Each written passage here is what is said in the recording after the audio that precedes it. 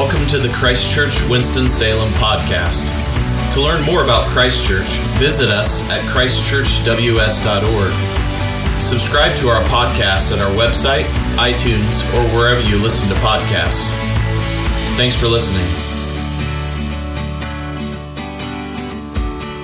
I want to thank Chris Burnett for being our guest musical leader this morning. Appreciate you, brother. Thank you. And thanks to Emily and to Shane and to Michael for helping out this morning with music while our musician, Jim Reed, our music leader, is on sabbatical. So we appreciate that. And folks have really stepped up and helped out. So we're very thankful for that. I'm thankful for a lot of things. I'm thankful for air conditioning. Let me tell you what. I don't know how I could live here without it. Thanks be to God for air conditioning. I'm really thankful for God's Word, of course. I'm a pastor, but this past week, I think I shocked somebody. We were riding in the car, and I told him that I didn't like this parable of Jesus very much. And he was like, how can you be a pastor even say that? Well, what I told him was I didn't like it, not because of the parable of its own, because of the parable itself, but because of the way it is typically taught, the way that it is typically preached. See, the problem with the text, as it is frequently preached, is that it is reduced to moralism. And do you know what I mean by moralism? It's when we take the gospel and we strip it of all its power to transform us, and we turn it into a kind of law, a kind of legal list of do's and don'ts. That's moralism. So the usual way that I heard this parable read when I was growing up is that we ought to be more like that Good Samaritan. And by the way, the word "good" never appears in the parable of the Good Samaritan. We need to be more like that Good Samaritan and just help those people in need around us. You know, it's kind of like, y'all just ought to stop and help people who are broke down on the road. Amen. Let's go eat fried chicken. That's how I've heard it growing up. And that's good. I'm glad that people do stop and help folks on the road, but that's not gospel. There's so much more going on in this text. There's much more going on in the plain reading of the text. But then there's an added bonus feature of the text when we read it, as many people read Scripture in the first century, in Jesus' day, typologically, and we'll talk about that. So to begin with, Jesus is questioned by an expert in the Jewish law, an expert in the Torah, a lawyer, in order to test him. He's being tested by this guy, and we don't necessarily have to think that this was a hostile questioning. This lawyer was probably determining if Jesus is a true or a false teacher. He had taken it upon himself to be the doctrine police, And if you're doctrine police this morning here in plain clothes, I hope that we'll pass the test. But he's being the doctrine police, making sure that Jesus isn't a false teacher. And the test is the most essential question the lawyer can think of. How do I inherit eternal life? What does it mean to come into God's kingdom? How am I to be saved? And then Jesus flips the question. He questions the questioner, and he says, you're the expert in the law. What's your interpretation? And the lawyer gives the answer, love God and love your neighbor. And Jesus says, that's exactly right. Do this and you will live. Now, when Jesus says you have answered correctly, the word there for correctly in the Greek is orthos. And it's the same root that we get. It's the root from which we get the word orthodox. So Jesus is telling the lawyer that he has orthodox doctrine. Great. But that's not where this story stops. The lawyer asks another question. This is what it says. But he wanted to justify himself, so he asked, and who is my neighbor? He sought to justify himself. The lawyer is trying, this is critical. The lawyer is trying to limit the claim of God's word over his life. And you know what, friends? We all do the same thing.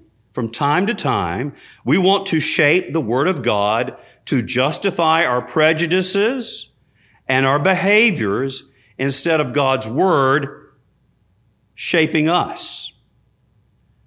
And so the lawyer says, well, who is my neighbor? In other words, Who do I have to love and who don't I have to love? Who do I have to love and who don't I have to love? So, I need to get the neighbor question nailed down. And Jesus answers by telling this parable. Now, I've been on this road that descends 2,500 feet from Jerusalem down to the plain around Jericho. It's 17 miles long, and it probably is in about the same state of repair today as it was when Jesus told that story. Lisa and I were in a bus. Now, we said we were on pilgrimage, but it was a tour. I like pilgrimage sounds holier, but I think it was a lot like a tour. And so we were on the pilgrimage bus, and we were going down the road from Jerusalem to Jericho. And I'm telling you what, my prayer life was enhanced by that ride because that bus driver, there's a cliff right over there. And I know that one of those wheels had to be off the road and going over the cliff. It was a scary ride, but that road twists through desolate and rugged badlands that were perfect locations for ambushes. It was a notoriously dangerous road. And so a man traveling to Jericho down from Jerusalem is beaten, he's robbed, and the scripture says literally he's left half dead, which of course makes me think of the Princess Bride. Not completely dead, just mostly dead. Now, the first of the two guys who pass by are Jewish clergy, but they're not bad guys. They were good guys. In fact, they were both keeping the letter of the law by not approaching a dead body. You see, if a Jew touched a dead body, he was ritually unclean, and these men were going to serve in the temple. So if they touched a dead body, they would be defiled and not able to serve in their duties in the temple in Jerusalem. Also, if the man wasn't dead, but he was a Gentile, and they touched him, they would still be ritually unclean and unable to serve in the temple. So they just weren't taking any chances. Or maybe they thought it was a trap set by robbers, like we'll get these guys to stop and we'll set on them. This guy's just a decoy. Or maybe they were just in a hurry. But the point is that Jesus isn't bashing the Jewish religious caste. He just wants us to know that the people who passed by the beaten man were good, Torah-observing Jews. These were good guys, people like us. Then Jesus tells that another man came down the road. And his hearers were probably expecting, like stories always have threes in them, 3 bears. Are there how many Billy Goats Gruff are there? There are 3. That's right. So that's exactly right. It's universal. So the third guy coming down the road and people are anticipating. They've got this nailed. Here comes the pious Jewish layman. And by the way, Pharisees were Jewish laymen. So here comes the good Pharisee. And we just know he's going to be the good neighbor. But that is not what happens. Their expectations are not met because Jesus said, and a third man came down the road and he was a Samaritan. And Samaritans were hated by the Jews in the first century. Jesus is being flagrantly, this morning in the first service, I could not say flagrantly. I kept saying fragrantly. I don't know. I think I've been thinking about essential oils a lot. I'm not sure. But Jesus is being flagrantly subversive in this parable. You see, it's easy for us to gloss over the animosity between Jews and Samaritans in the first century. And it all actually got started 700 years prior to that period. In 721 BC, the Assyrian Empire came into the northern kingdom of Israel, which was called Samaria. The area is called Samaria. And those 10 tribes there were conquered by the Assyrians. And they were all the highfalutin folks, all of the bigwigs, all of the upper crust and the middle class and, the learned people and the shopkeepers and everybody. All those people were uprooted and taken into captivity away in the Assyrian Empire, never to be heard from or seen again. And the only people who were left in the land were the nobodies of Jewish society. So the lower class of Jewish society. And then the Assyrians relocated a bunch of foreigners into Samaria, into that northern part of Israel. And those people, those foreigners, those Gentiles, started to intermarry with those people who were left, those Jews that were left in Samaria. So now they're intermingled with the Gentiles, and they began to modify and to change the Orthodox Jewish faith as it was taught down in Jerusalem and in Judea. So they were, in the minds of the hearers of this parable, listen, they were half-breed heretics. There was a long and bitter history of hatred between these two peoples. No Jew would even let a Samaritan touch him. In fact, the lawyer at the end of this parable, did you notice that Jesus says, now, who was the neighbor? And he didn't say, hey, it was that Samaritan. He said, it was the one who showed mercy on him. He couldn't even bring himself to say the word Samaritan. That's how much hostility there was. And yet, this is the man who is moved with gut-wrenching compassion and stops to help. Now, what could be, I think we need, in order for us to understand this parable, and by the way, this is a rhetorical question. Please don't shout out your answer like happened in the first, in the first service. All right? Who would be the analogous people for us and to help us understand the character of who the neighbor is? Maybe for us it would be the parable would be a radical Muslim, a wasabiist. No, wasabi is a spicy sauce. Fragrant. Yes, Wahhabist. Yes, thank you. English is actually my first language, but not today. Not today. I have been in West Virginia, so I hope they're listening. So I'm going to be in so much trouble. But perhaps a Wahhabist Muslim is the one who stops and offers aid to the stricken person. Who is your preferred? This is where you don't answer, okay? Who is your preferred despised group? Who is the group that on social media you call a moron? Those morons. We need to think along these lines because we all now have our personal groups of despised Samaritans. We live in in my lifetime, the culture I live in, the country I live in has never been this divided in my whole life. And I remember the 60s. I remember those days. That was a pretty divided time. It was not like today.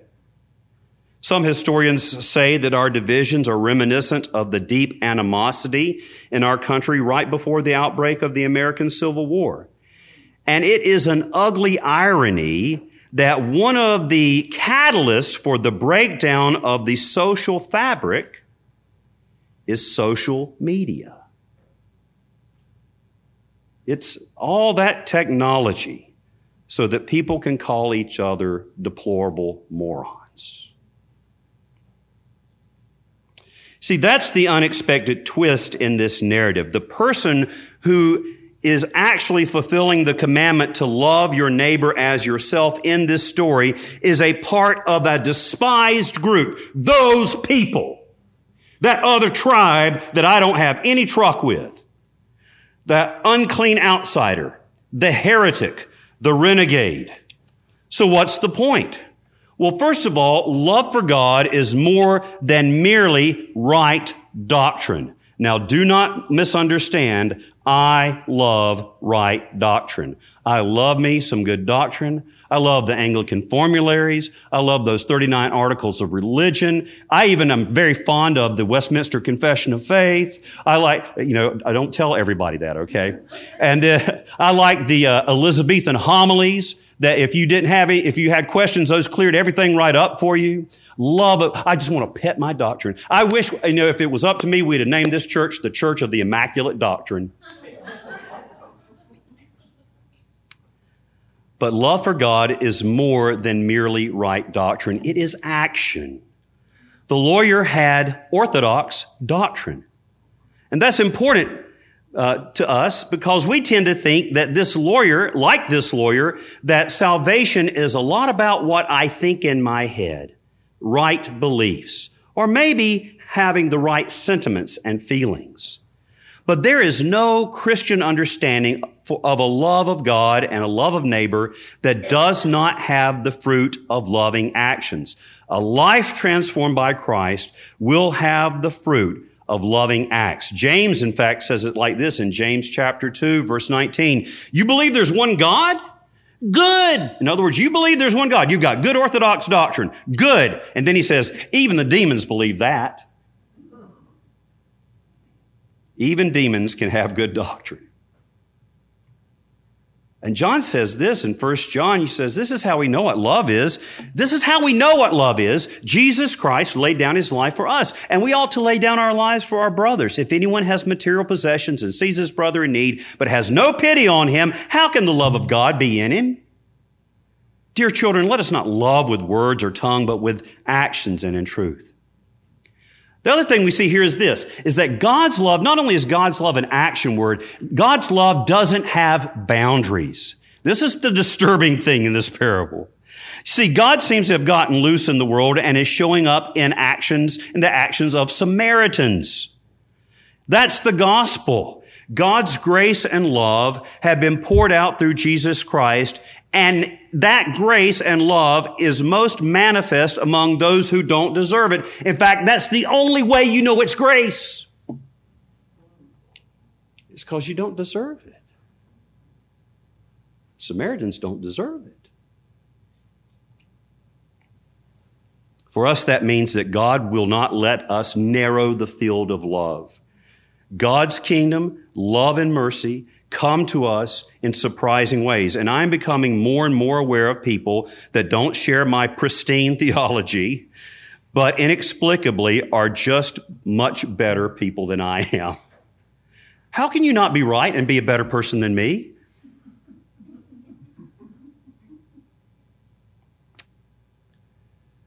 God's grace seems to have gotten so promiscuous that it is modifying the lives and actions of people with bad doctrine or even no doctrine at all.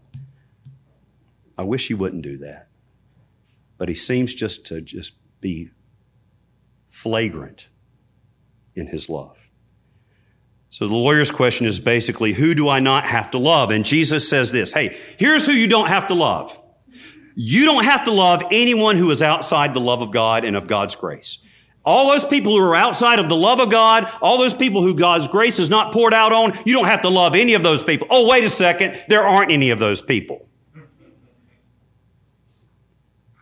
This means we don't get to indulge our desire to have our special hated groups to vent on. You moron.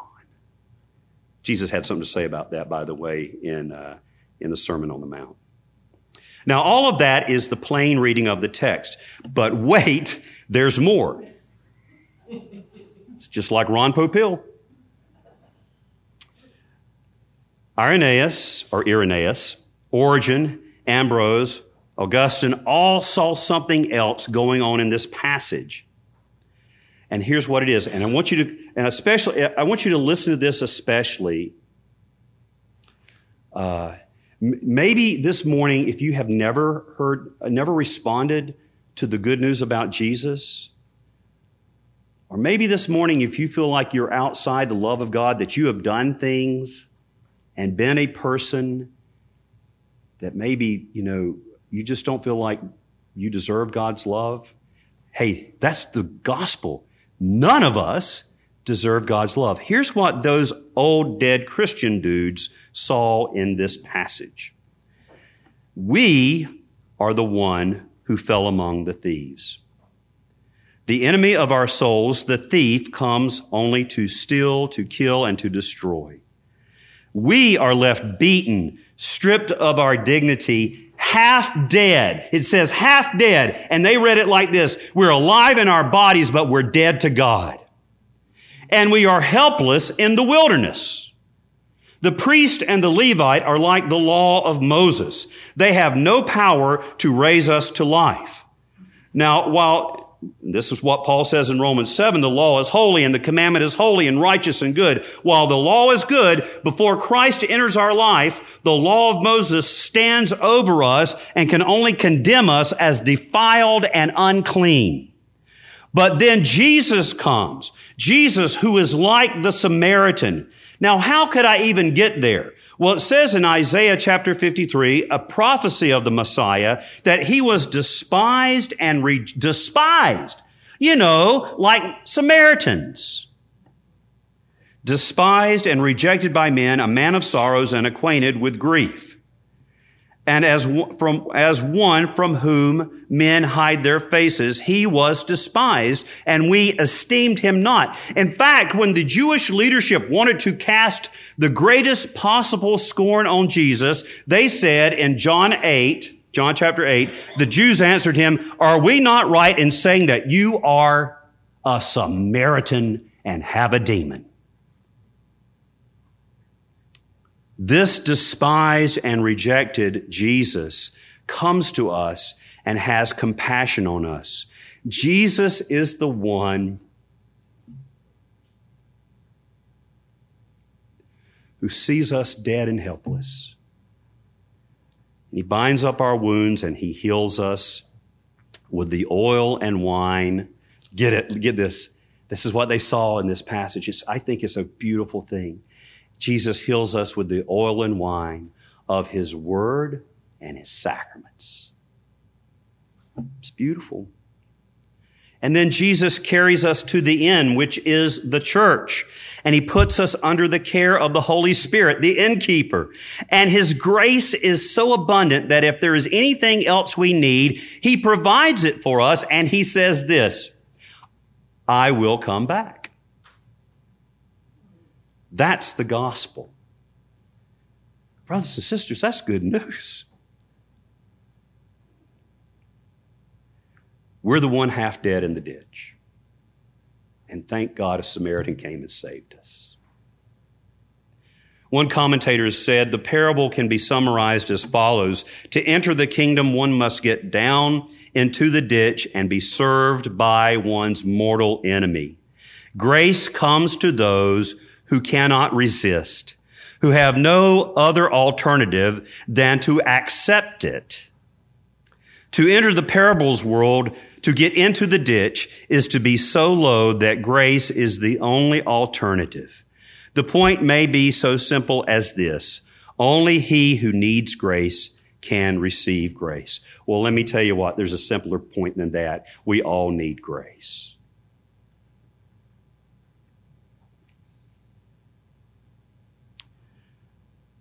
May God open our eyes to the fact, to the reality that we aren't all okay, that we are helpless and beaten and half dead. I pray for you brothers and sisters who feel like life's pretty good and you've got it all going right this morning. I thank God for that. You're in a good place, but please don't be deceived. You need grace as much as the lowest person. Jesus, our Good Samaritan Lord, comes and wants to heal you and bring you abundant life. Won't you let him do that? In the name of the Father, and of the Son, and of the Holy Spirit. Amen.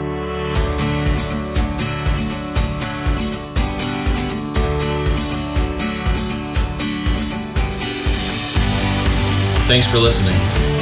To learn more about Christ Church, visit us at christchurchws.org. Subscribe to our podcast at our website, iTunes, or wherever you listen to podcasts.